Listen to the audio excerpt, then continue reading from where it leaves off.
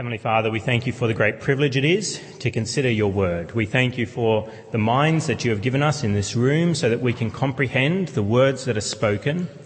And Lord, we thank you that we can look at your word, which has been preserved down through the centuries for us to open today. Lord, we pray that as we look at your word today, we may see your great love.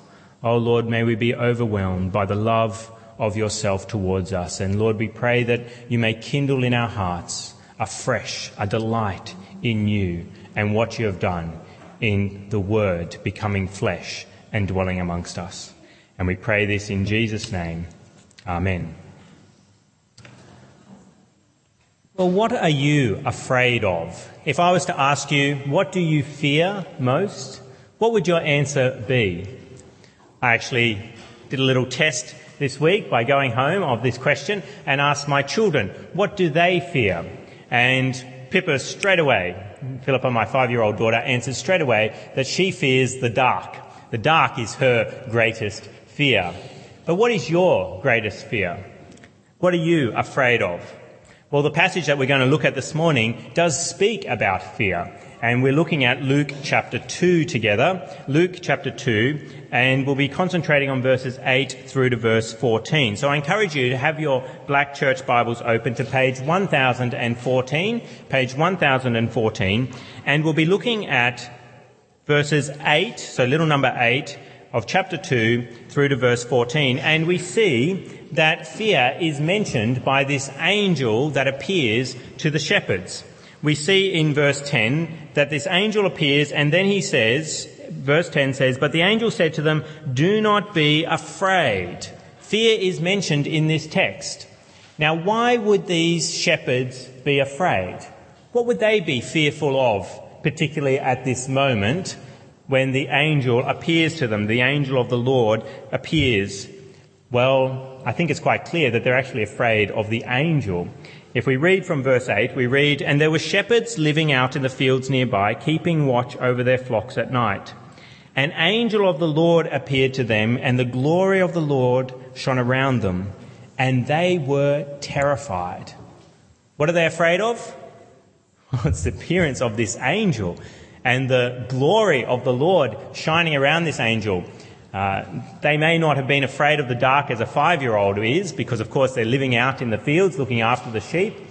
But then this sudden bright light to dawn upon them, this angel to appear to them, an angel who speaks, it caused them great terror. Why? Well, sometimes angels come in war towards God and towards people who have sinned against the Lord. The angel is a representative of the King of Kings. And whenever we meet a representative of someone who is a leader of a nation or a king, we can be a bit fearful because that messenger can come in peace or that messenger can come in war. If someone was to come from the Prime Minister's office knocking at your door, you would get a little apprehensive as to why is this person here, particularly if they're a representative who we commonly call a policeman. If they come, they represent the state, they represent the Prime Minister on one level. If they come knocking on your door, they may come in peace, they may come with good news for you. But we'd also be apprehensive that they may come in war towards us. They come with bad news, not good news. And so they are terrified here. But the angel says, don't be afraid. Now, why does he say, don't be afraid? Well, he tells us why they shouldn't be afraid. He says in verse 10, look with me there now, Luke chapter 2, verse 10, "The angel said to them, 'Do not be afraid. I bring you good news of great joy that will be for all the people.'" I don't come with a message of war to you. You don't have to fear for your life. Instead, I come with good news of great joy. And what is this good news of great joy?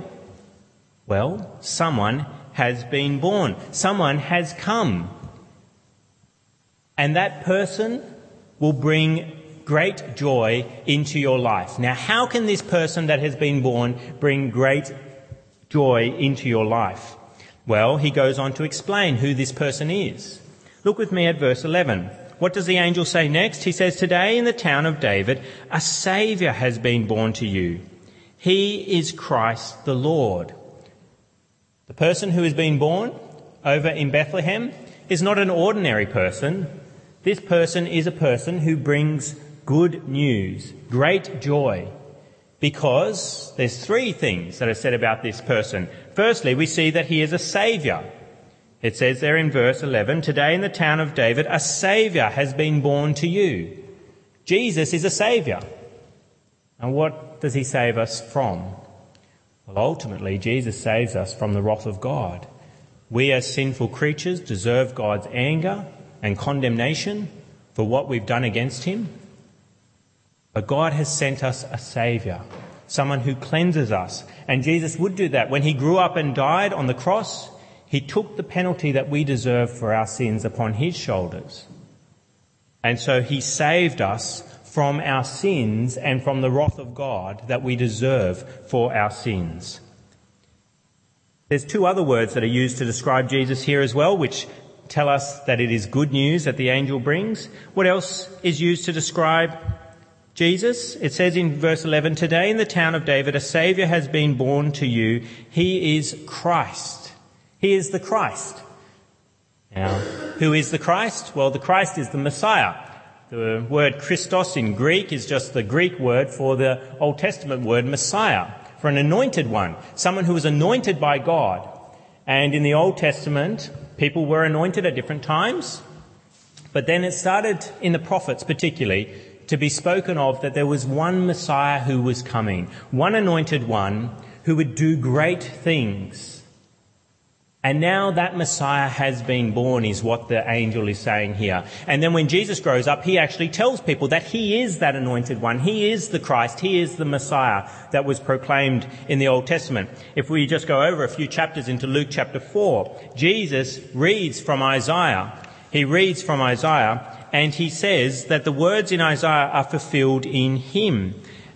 We see in chapter 4, flip with me over to page 1018, Luke chapter 4, verse 18. I'll read from verse 17. So this is Jesus. He's grown up. He's no longer in a manger. He's in the synagogue. And it says in verse 17, "The scroll of the prophet Isaiah was handed to him. Unrolling it, he found the place where it is written, 'The Spirit of the Lord is on me because he has anointed.'" Remember the word anointed is the word for Messiah. He has anointed, Messiahed me in one sense, to preach good news to the poor. He has sent me to proclaim freedom for the prisoners and recovery of sight for the blind, to release the oppressed, to proclaim the year of the Lord's favour. He reads this publicly, and then in verse 20 we read, "Then he rolled up the scroll, gave it back to the attendant and sat down. The eyes of everyone in the synagogue were fastened on him, and he began by saying to them, 'Today this scripture is fulfilled in your hearing.'" What does Jesus mean? He means that he is the Messiah. He is the one who has come to fulfill all those Old Testament prophecies about the Messiah, and that Messiah is to do nice things, not bad things, but good things. What does it say in that text? It says that he's going to preach good news to the poor. He's going to proclaim freedom for prisoners. He's going to give recovery of sight to the blind and to release the oppressed. The Messiah is a person of good news, not bad news. And so there is no grounds to be afraid if that Messiah has come.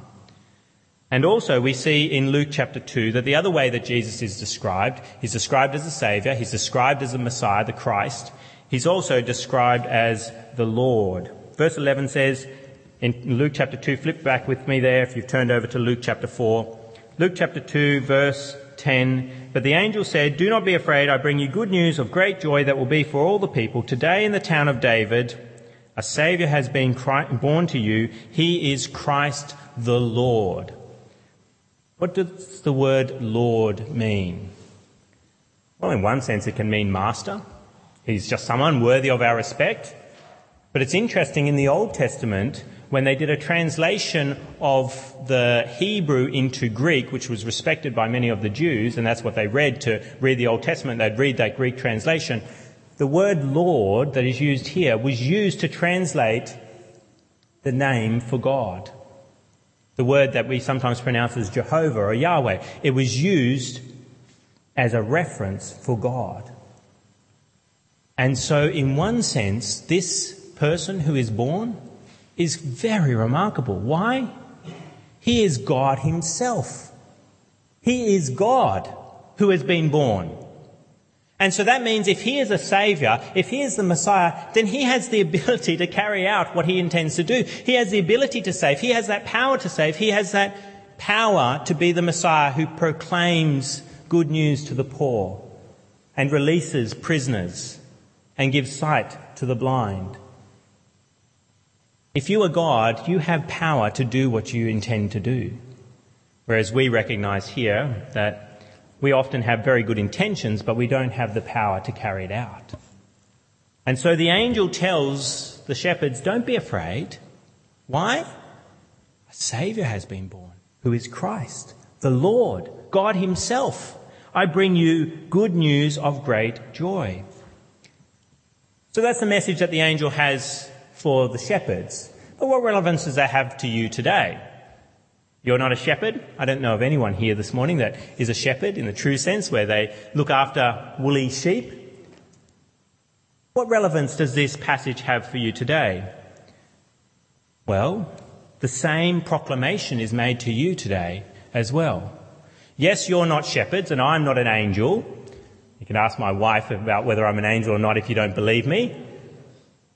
I'm not an angel, you're not shepherds, but the same message applies to you today. The words "don't be afraid" come to you as well. Why? Because the text actually says that. What does the text say? It says that this good news is for everyone. Verse 10, but the angel said to them, do not be afraid, I bring you good news of great joy that will be for all the people. All the people. It's not just for the shepherds out there in that field, not just for other shepherds, not just for Jewish shepherds. This message is for all the people, not just Jews, but for all nations. The Bible makes this clear that Jesus has come for all nations, not just the Jewish nation. And this news is for people of all times, not just those in the first century.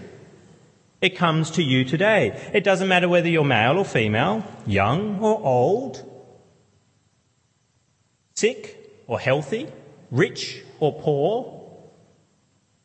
This message comes to everyone. It doesn't matter what your background is in religion either. Whether you're a Jew, whether you're a Muslim, whether you're a Hindu, whether you're Buddhist, whether you're a pagan, whether you're an atheist. The message comes to you. It comes to everyone. God is a God who is over all the world. He's not just the God of Israel, a special little bit of land of this world. He is the King of kings and Lord of lords. He reigns supreme. And so when he gives news like this, it is for all the people. And that includes us 2,000 years removed from that day. But you may be saying, well, hang on. Okay, he says don't be afraid. And it's for all the people, but I'm not afraid. It's not dark. I'm not out in a field in the middle of nowhere. And an angel isn't appearing to me right now. Is his message really for me that I have nothing to fear? Because I don't actually have fear. Well, if we're honest, we all struggle with different fears. We all have lots of different fears that we struggle with in this world. We have fear of those around us, particularly our enemies, people who do not like us. They may be enemies overseas. I can guarantee you that there's people overseas who would be willing to kill you just because you live in Australia. And particularly once they find out that you affirm Jesus Christ, that you come to a Christian church. They'd be quite happy to do that. And you can get afraid of that, particularly if you start to watch things on the television, you read things on the internet, you can actually have fears about that. And they may even get exacerbated as terror levels rise. We understand that we have fears of those who are our enemies. And even, it's not just enemies overseas, but we can have enemies here in Australia. If you've lived to adulthood, there's a good chance you've got a few enemies in your past. People who you really wouldn't like to bump into. People you really wouldn't like to have power over you. And you can fear them. But you can also fear even people that are close to you. You can fear friends and family.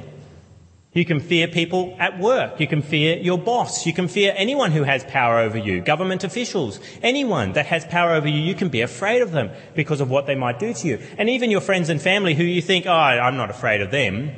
Interesting once you actually analyse the way that you live around them, that a lot of what you do is out of fear of what they'll particularly think of you, what they'll do to you, what they might say to you. I think Facebook and Twitter are a grand example of people's fear. They want people to like them, so they post nice things about themselves all the time on Facebook out of, ultimately, fear. They don't want people to think badly of them. And so they put good things up there. But it is interesting also when it comes to the internet and interacting with others that you can make enemies very quickly on the internet as well. We are afraid of what others think of us, what others might say to us and what others might do to us. And of course, we are often very fearful that we won't be happy in this life. And particularly if we've lived any length of time, we've all got different ambitions, different desires of what will happen in the future, and we see that they don't come to fruition. In one sense, this is an official name for it, is the midlife crisis, where you realise that the things that you've wanted haven't actually eventuated.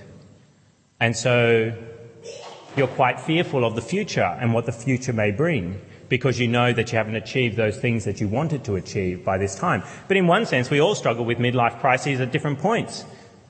Children can struggle with unaccomplished goals, and even in your 20s and 30s, you can be struggling with things that are happening that you didn't see happening, or things that aren't happening, aren't taking place.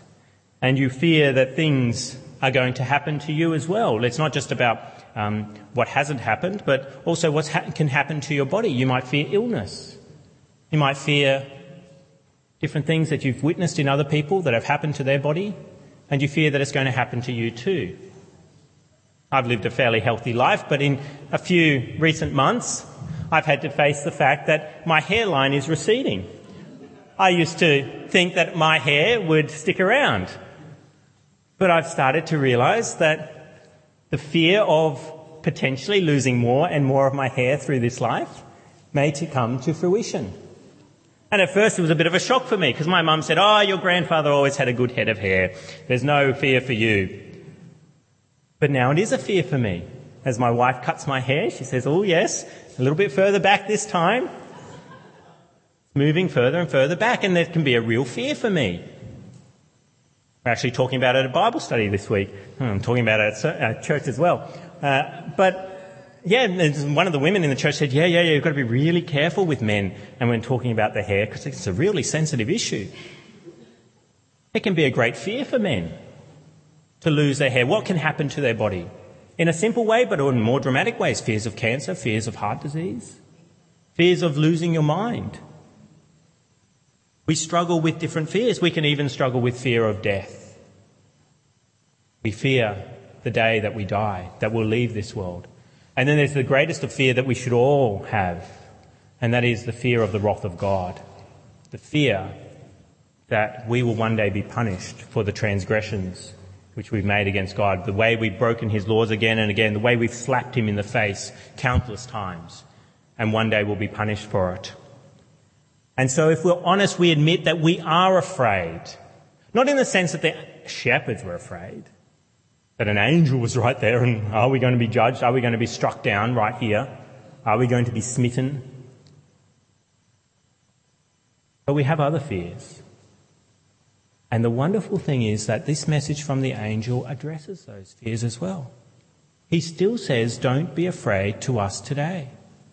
Why? Because today, in the town of David, a Saviour has been born to you. He is Christ the Lord. That is why our fears can be conquered. How is that the case? How does this message conquer your fears today? Well, really, it conquers your fears by taking out the greatest of all fears, which I just mentioned. The fear of the wrath of God for sinning against him. Once that fear is dispelled because the Christ, the Saviour, the Lord has been born and taken that sin for us, all other fears fade away. because the greatest of all fears has been dealt with. And so we have nothing to do except rejoice in this marvellous news, this good news, that fear has been dealt with. It's kind of like a tactic you might use if you're ever going in a room with some people who are ready to attack you. You've got a few people in the room. I've never been in a punch-up in my life, so I can't really advise too much on this.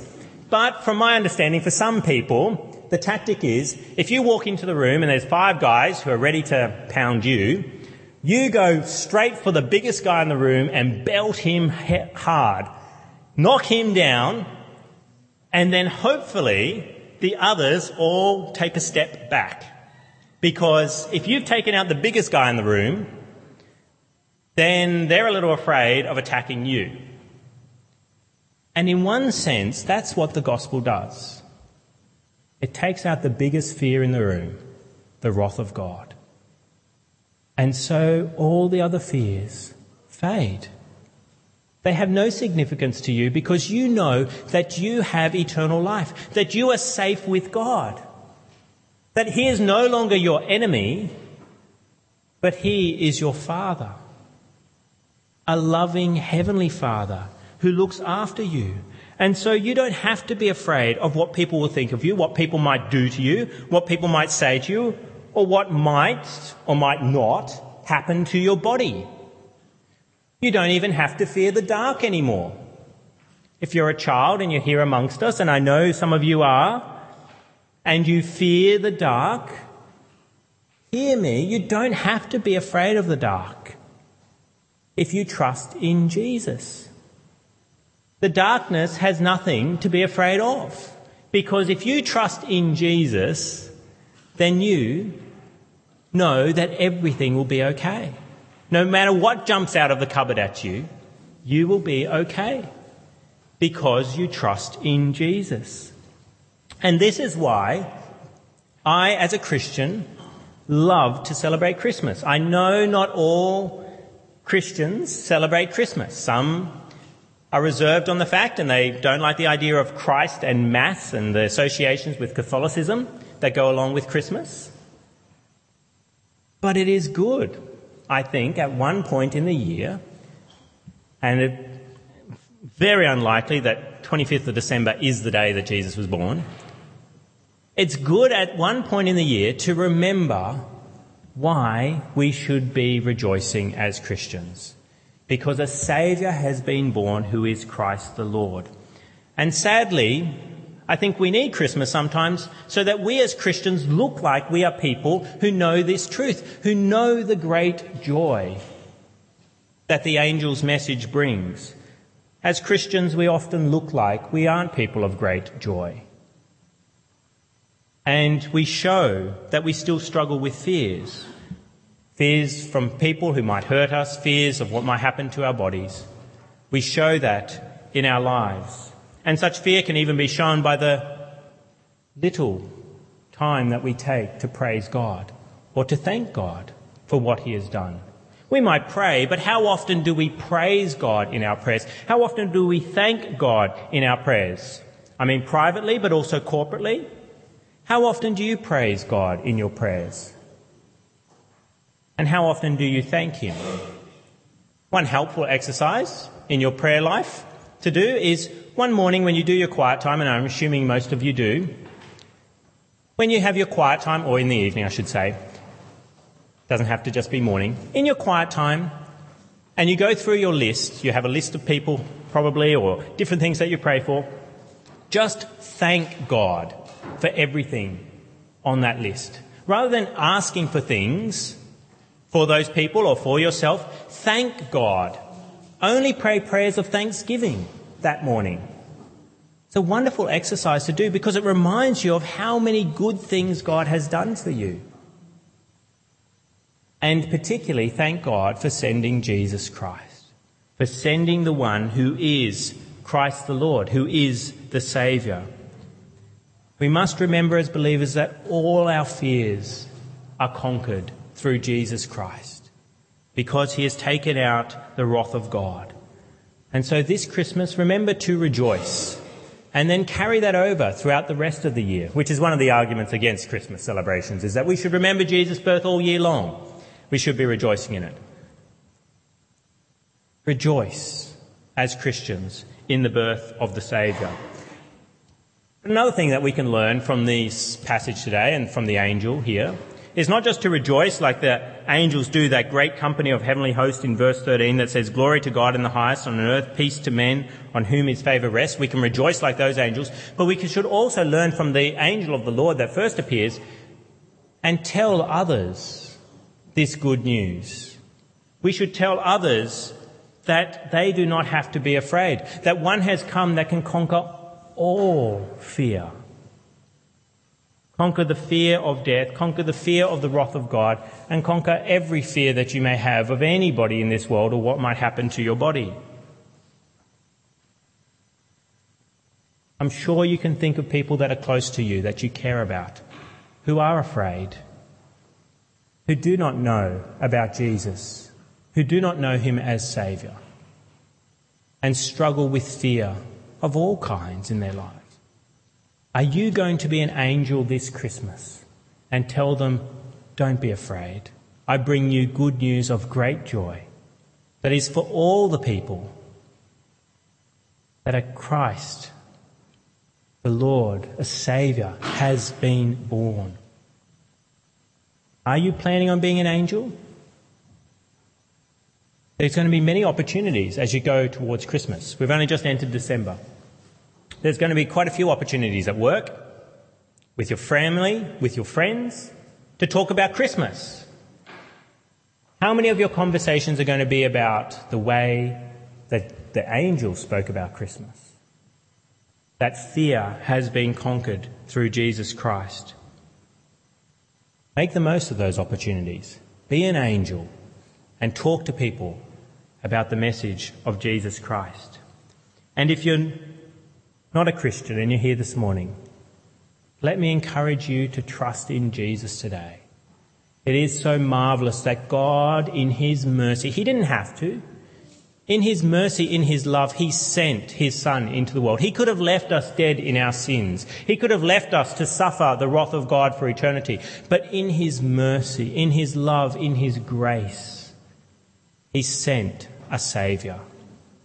And he calls on you to trust in that Saviour so that your fears can be conquered. He's given you the greatest gift that has ever been given to mankind. Will you receive it? Will you accept it this morning?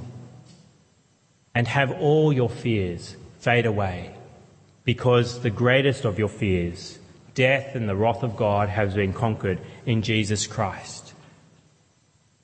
I encourage you this morning to do that, because you can know the great joy that the angel speaks of here.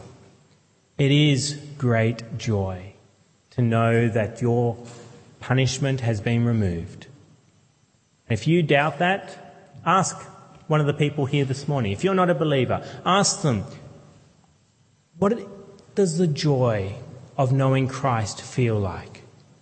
What does it mean to you? And if they have no idea, move on to the next person quickly, or come and see me. Because it is marvellous. There's no greater joy than knowing that you have nothing to fear from God, because you're now his child through his Son.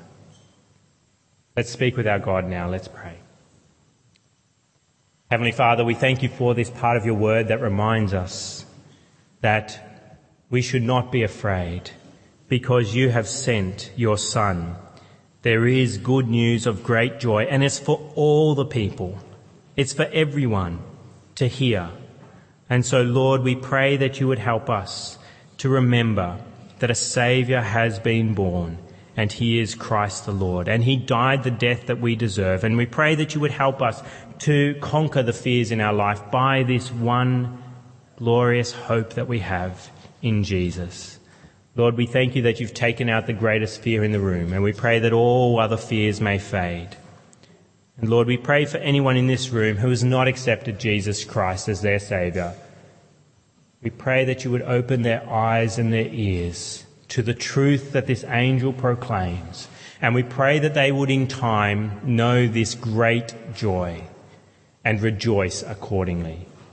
And we pray this in Jesus' name. Amen.